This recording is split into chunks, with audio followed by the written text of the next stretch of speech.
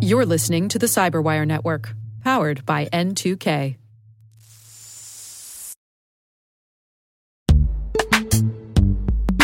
In the dynamic world of enterprise security, identity architects and IT leaders face a major challenge. Growth by repeated acquisitions multiplies the complexity of everything. Multiple IDPs, MFA providers, policy engines that all need to coexist. This can lead to fragmented user identities and policies that create security vulnerabilities and add access friction. Strata Identity solves this. Now you can decommission unneeded IDPs and consolidate the ones you'd like to keep without rewriting apps or disrupting users, engineers, and app owners. Plus, Strata's modular architecture makes it easy to integrate with any identity provider without manual maintenance and coding. Join the ranks of cybersecurity leaders using identity orchestration. Visit strata.io/cyberwire, share your top identity security priorities, and receive a pair of complimentary AirPods Pro. Offer valid for organizations with over 5,000 employees. Step into a new era of identity management at strata.io/cyberwire.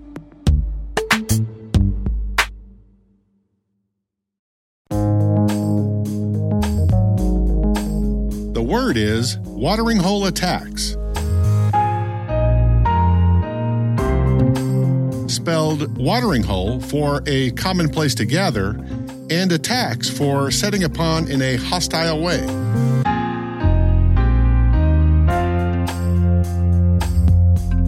Definition: from the intrusion kill chain model, a technique where the hacker compromises sites commonly visited by members of a targeted community in order to deliver a malicious payload to the intended victim.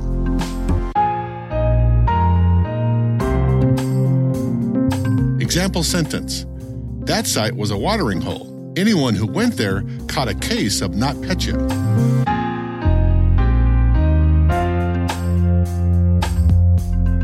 Origin and context.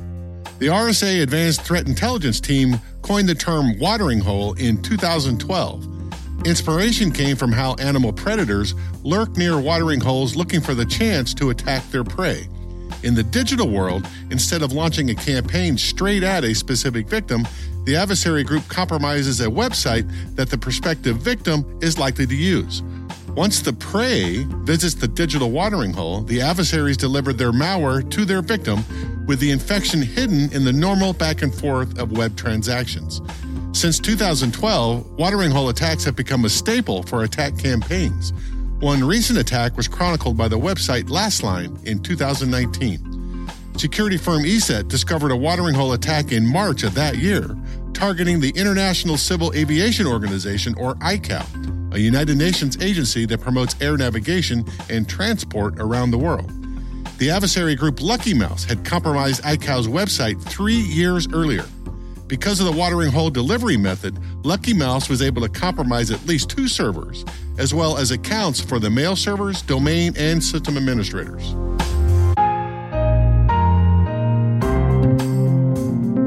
Nerd reference. In the Darknet Diaries podcast episode published on 5 January 2021, the host, Jack Rhysider, interviewed Dustin Childs and Brian Gorick from ZDI about the latest Pwn2Own contest. Pwn2Own is a computer hacking contest held annually at the CANSEC West Security Conference, and the mechanism the contest uses to demonstrate successful attacks is a watering hole-styled attack. So the Pwn2Own contest for the next few years was just for web browsers, Chrome, Firefox, IE, Safari. And they announced the contest rules. The browsers will be fully updated on the latest patches, and the contestant will need to exploit a bug in the browser and try to take over the computer. And the only interaction the user has to do is browse to the attacker's website. Yeah, we actually have rules in the contest that require the exploit work without any user interaction. Once you hit the website, the machine is compromised, and the attacker shellcode is executing. Okay, that gives me chills just thinking about it, because I always assumed if I just go and as long as I don't click, are you sure you want to run this thing? It's very bad or something. Or, there's a little padlock in the top. Like, there's all these little things I look for when I'm going to shady looking websites. But now you're telling me it's possible that even if all that, I could still be pwned. That's correct. 100%.